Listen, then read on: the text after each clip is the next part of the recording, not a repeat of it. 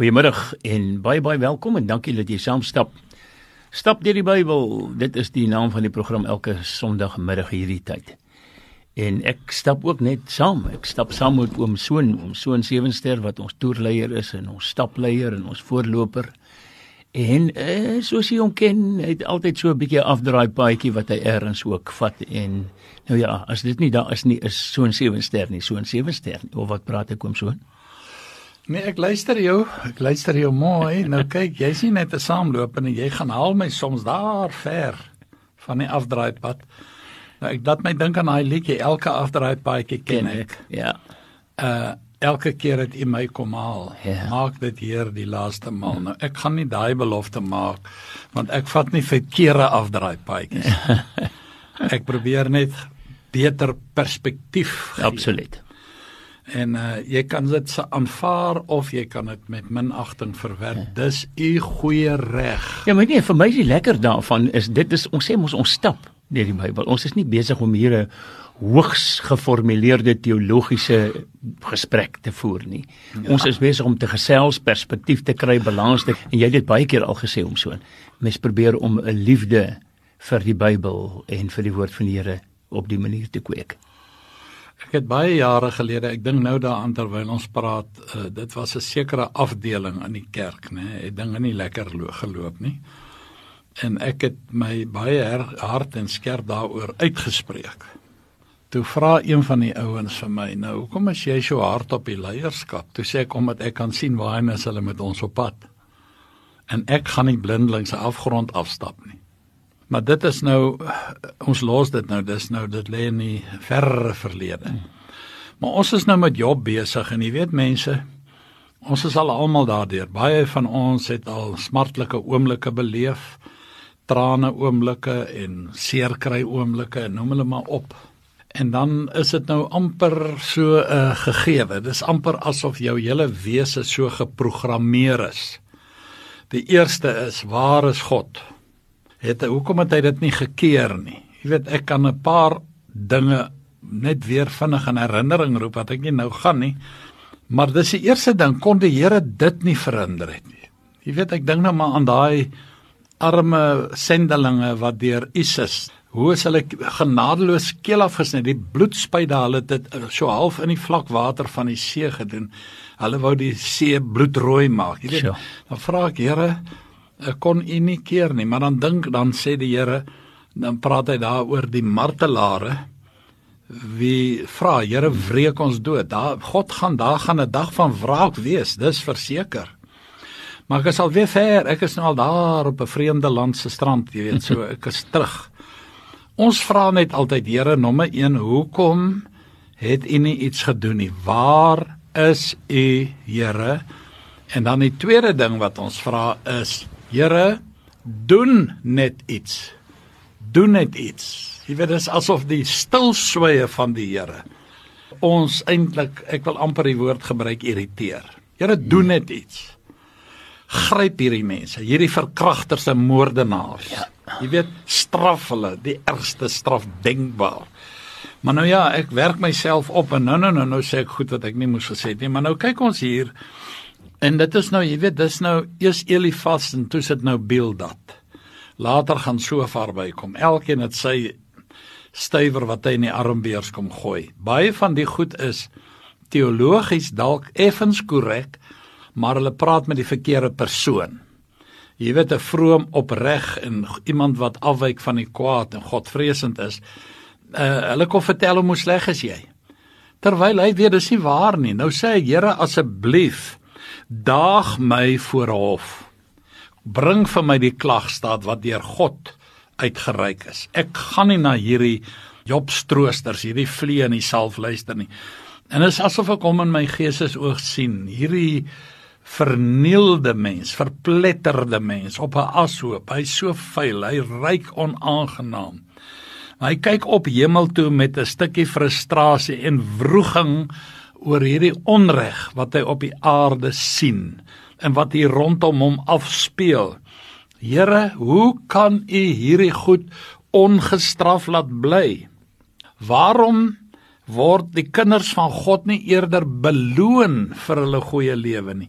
En vriende, ons moet maar saamstem, jy weet, daar is van die mees toegewyde kinders van God, wat al die ergste rampe het hulle getref, dan vra ons, Here, maar hulle dit mos nou nie verdien nie.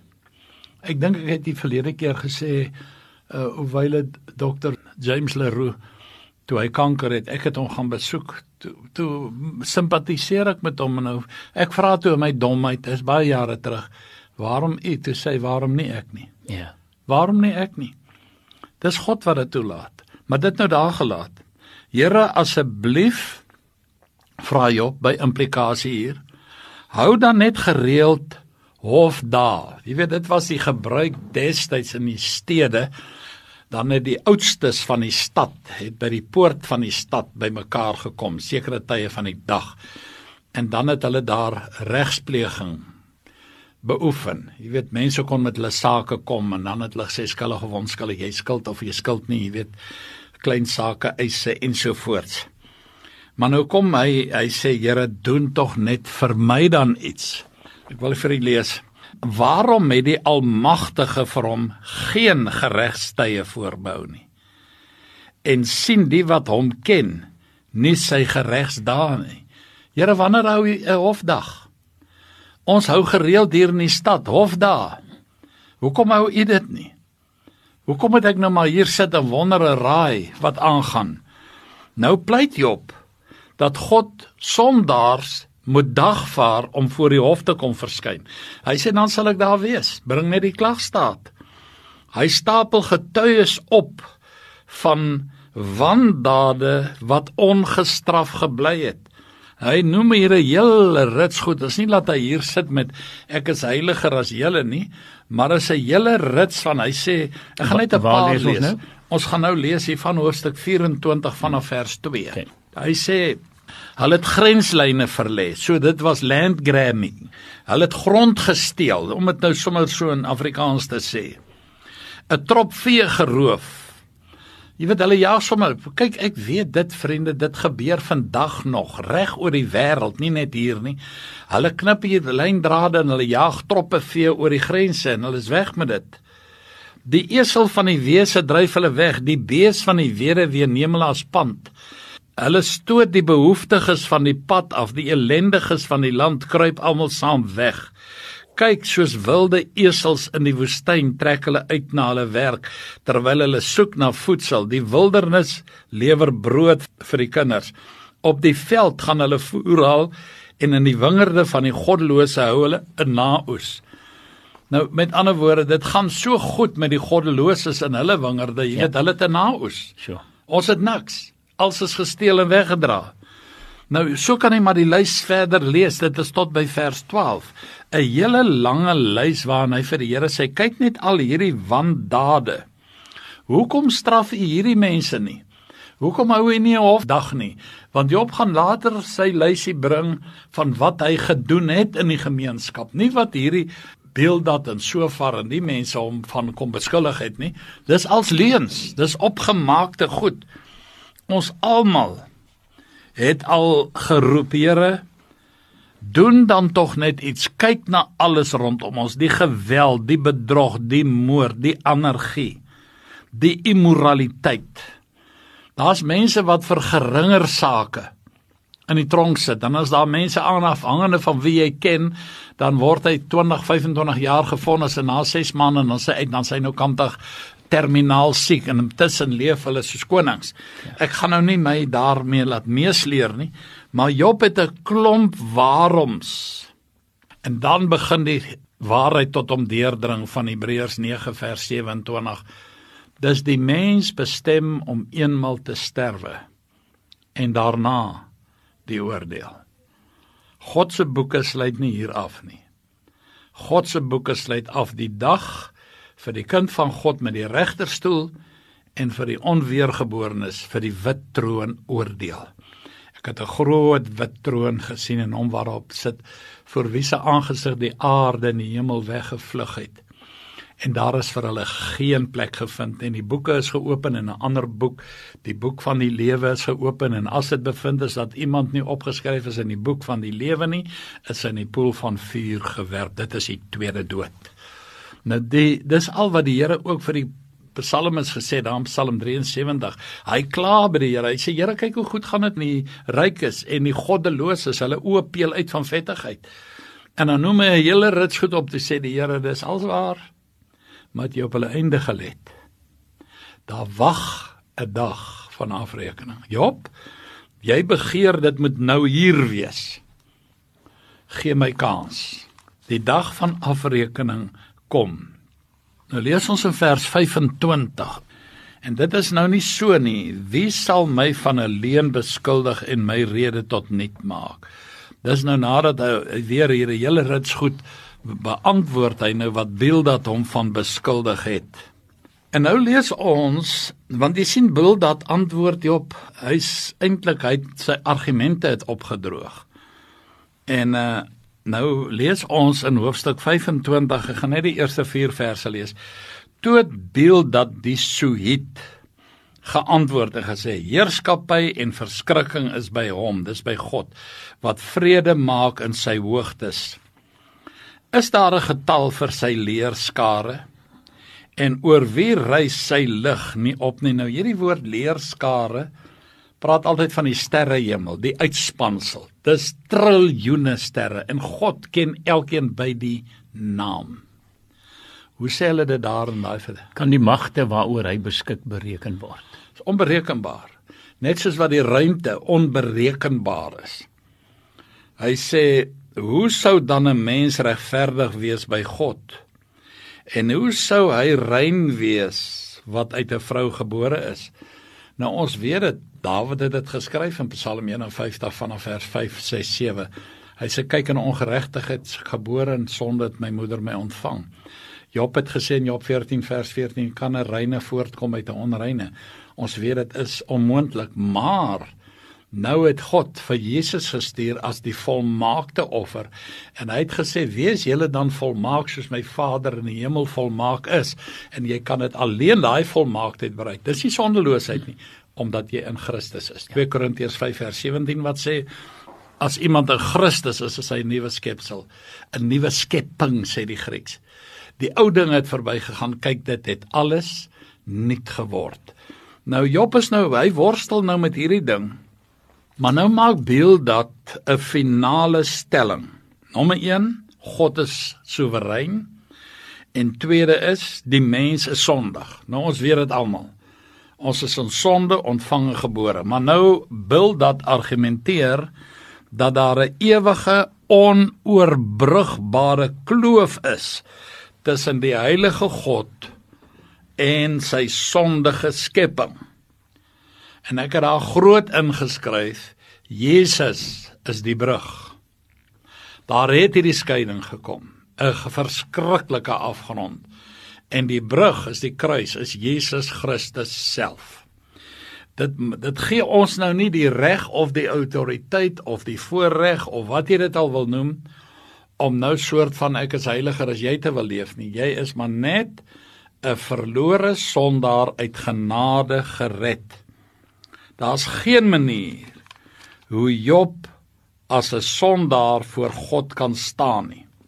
Wat nog te sê om met hom te praat? Wie's jy, man? Maar nou goed, dit is nou maar eintlik, jy weet nou, dit vir my, hierdie is vir my ook net, hierdie ouens het daarom alle perke van redelikheid oorskry. Hy sê in vers 6, hoeveel minder die mens, kom ek lees maar liewer vers 5 ook, kyk selfs die maan, hy skyn nie helder nie, en die sterre is nie rein in sy oë nie. Sê wie? Vra ek. Maar nou sê, hoeveel minder as die mens, 'n maaier, en die mensekind, 'n wurm. Nou 'n maaier weet ons mos, dis wat die brommers sê, dis daai eier ding wat hy kreel so in die vrot vleis, of wat, ja, kom, is verskoon die lelike woord, maar daar's nie 'n ander woord nie, ek kan nie vir 'n lelike ding 'n mooi naam gee nie. Hy sê, ons is soos maaiers, man, jy weet, die Here moet ons eintlik sommer met 'n blik doem dood, spyt. Nou dit is nie hoe God leef nie. God het die wêreld so lief, dat hy sy eniggebore seun gegee het, sodat elkeen, of jy nou 'n maar is of nie, elkeen wat in hom glo, nie verlore sal gaan nie, maar die ewige lewe kan hê. Nou goed, Job het nou gevra, Here, doen tog net iets. Vriende, ons is kosbaar, ons is nie maaiers nie. Goed, ons gesindheid moet wees, Here, ek is 'n wurm en geen man nie, dit sê Psalm 22. Maar dit gaan hier oor hoe ek eintlik lyk. Nou, Bildad se teologie is weer verkeerd. En hy vergeet weer dat dit wat hy nou hier vir Job sê, is ook op hom van krag. Ja. Die ou wat die vinger wys, daar wys 3 of 4 terug na jou toe. En hy het dit nie besef nie. Bildad, hy spin homself hier in 'n wip vas, en hy's te dom om dit te besef. Bildad, mense is nie maaiers nie, ons is nie wurms nie. Ons is na die beeld van God geskape. Die beeld is wel deur die sondeval geskend. Maar daarom het hy gekom, Jesus, om dit te kom herstel. Ek het nou reeds vir u 2 Korintiërs 5 vers 17 quoteer, daarom as iemand in Christus is hy 'n nuwe skepsel, die ou dinge het verbygaan, alles het nuut geword. Maar dan wil ek vir u lees daar Romeine 3 vanaf vers 10, waar die apostel Paulus geskryf het. Hy sê, soos geskrywe is, daar's niemand regverdig nie, selfs nie een nie. Daar's niemand wat verstandig is nie. Daar's niemand wat God soek nie. God kom soek jou. Hy het gekom om te soek en te red die wat verlore was. 1 Konings 8 vers 46 sê dieselfde. Hulle het almal afgewyk saam met hulle ontaard. Daar's niemand wat goed doen nie. Daar's selfs nie een nie. Hulle keel is 'n oop graf. Met hulle tonge pleeg hulle bedrog. Die gif van adders is onder hulle lippe. Hulle mond is vol vervloeking en bitterheid. Haastig is hulle voete om bloed te vergiet. Verwoesting en ellende is in hulle paai, en die weg van vrede ken hulle nie. Daar's geen vrees van God voor hulle oë nie. Dis hoe 'n roekelose sondaar lyk. Julle sê ek is so. Ons almal lyk so. As God ons nou na waarde onder die vergrootglas van die hemel gaan sit, dan is dit hoe ons lyk. Nou ja, en dan is daar natuurlik Kolossense 3 vers 10, en ek wil dit maar vinnig vir u lees. Daar het Paulus geskryf, hy sê, en julle met die nuwe mens beklee het, wat vernuwe word na die kennis van die beeld van sy skepper. Daar is nie meer Griek of Jood, besnede, onbesnede, barbaar, skits, slaaf, vryman nie, maar Christus is alles en in almal. So die groot ding is, ons oplossing is Jesus Christus. Job het die Here geken. Ek meen, hy het nie 'n Bybel gehad nie. Maar jy weet, daar is soveel maniere waarop mense God kan ken, deur die natuur, deur die inspraak van God die Heilige Gees, al weet ek nog niks daarvan nie. Ek het u vertel van Samuel Morris, daar die swart man in Wes-Afrika, hoe hy gevlug het. Hulle het 'n vyandige stam met hulle stam aangeval, hulle het hom gevange geneem, die gebruik was, dan maak die opponerende stamhoof, hou hierdie kind, hierdie prins, hou hy gevange, en as hulle nie die losprys betaal nie, dan word hy doodgemaak. En toe het hy een nag, dit was sy getuienis, ek het nou nog die boekie, Samuel Morris, Walk of Faith, jy moet die boekie probeer in die hande kry. Jy lees hom sommer 'n paar uur deur, 'n uur of 2 deur. Hy sê in die nag het daar 'n wit lig aan hom verskyn. En die wit lig het sy toue losgemaak. En hy het begin hardloop. Die wit lig het vir hom rigting gewys. En dan as dit lig word, het die wit lig vir hom gesê, klim in hierdie boom en sit daar tot dit weer donker is. En dan het hierdie wit lig hom in die nag verder gelei. Toe kom hy by 'n sendingstasie uit. Toe vra hy vir die sendeling daar, where can I find this white light, hierdie helder wit lig. En die ou was verstom, hy sê, nee, ek weet nie waarvan jy praat nie. Hulle dog toe, ag wel, hy sê, you know what, the only place you will find this in New York, in Amerika. Dit was die sendingorganisasie wat hom gestuur het. Hulle sit hom op 'n boot, nogal 'n slaweboot. Daai kaptein het hierdie man, hy was 19 jaar oud toe hulle hom gevang het. Hulle het hom geskop en geslaan. Hulle het hom die vuilste werk denkbaar gegee om te doen. Hulle toilette uit te dra en hulle gemors skoon te maak, verskoon die woord. En wie is sy gesindheid?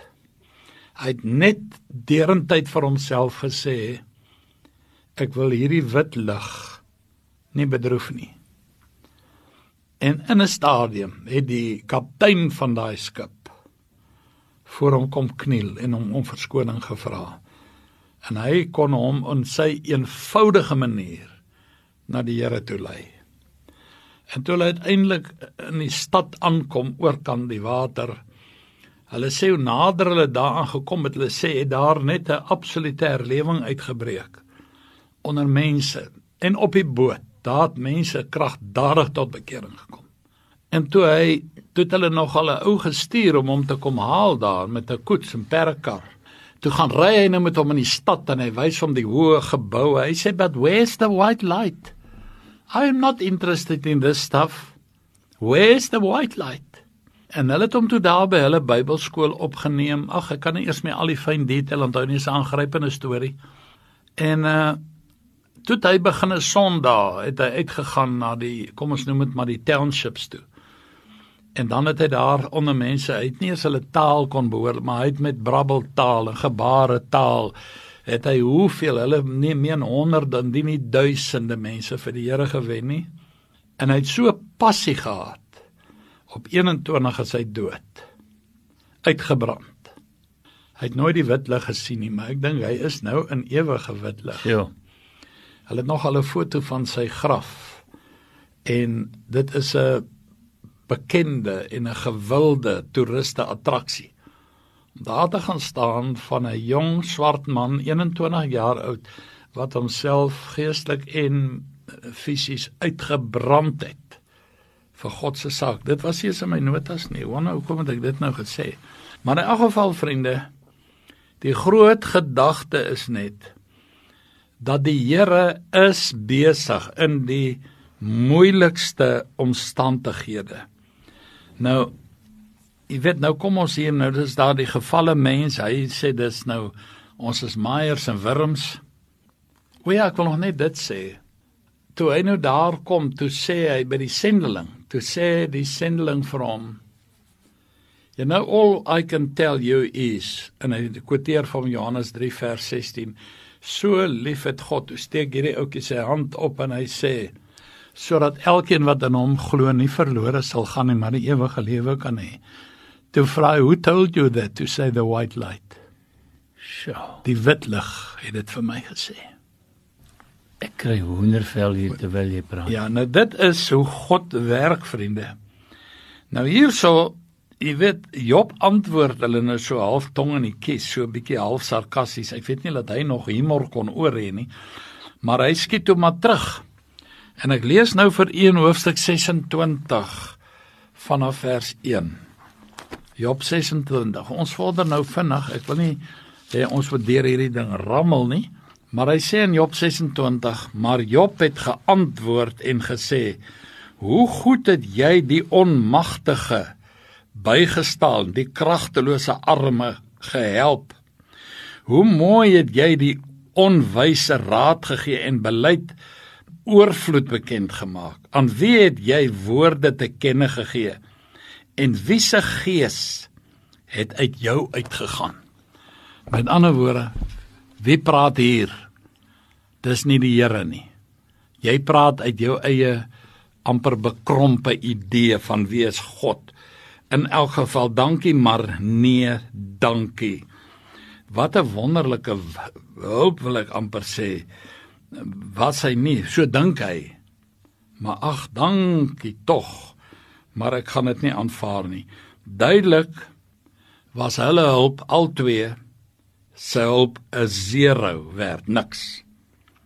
Nou vra hy daar, wie se gees het uit jou uitgekom, of het hierdie goed geopenbaar in vers 4?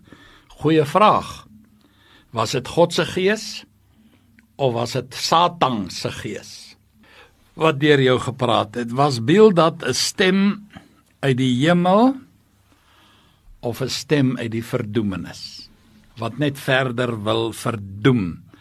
Nou Bildad se gepraat, wil ek amper vir u sê, daar het niks van gekom nie, daar's niks van waar nie. Dit was definitief nie die Heilige Gees nie. Jy hoef nie 'n graad in teologie te hê om dit te weet nie. Nou die hele doel van Satan was om Job aan te hits om God te vloek. Dit was nog al die tyd sy, ek wil amper sê sy kroonjuweel, as ek net hom so ver kan kry dat hy God sal vloek. Toe die verlies van besittings en kinders en vrou en gesondheid en sy grond en dit weet nie wat als nie. Toe hy sien dit help nie, goeders gaan hom nie God laat vloek nie. Toe gebruik hy sy naaste vriende.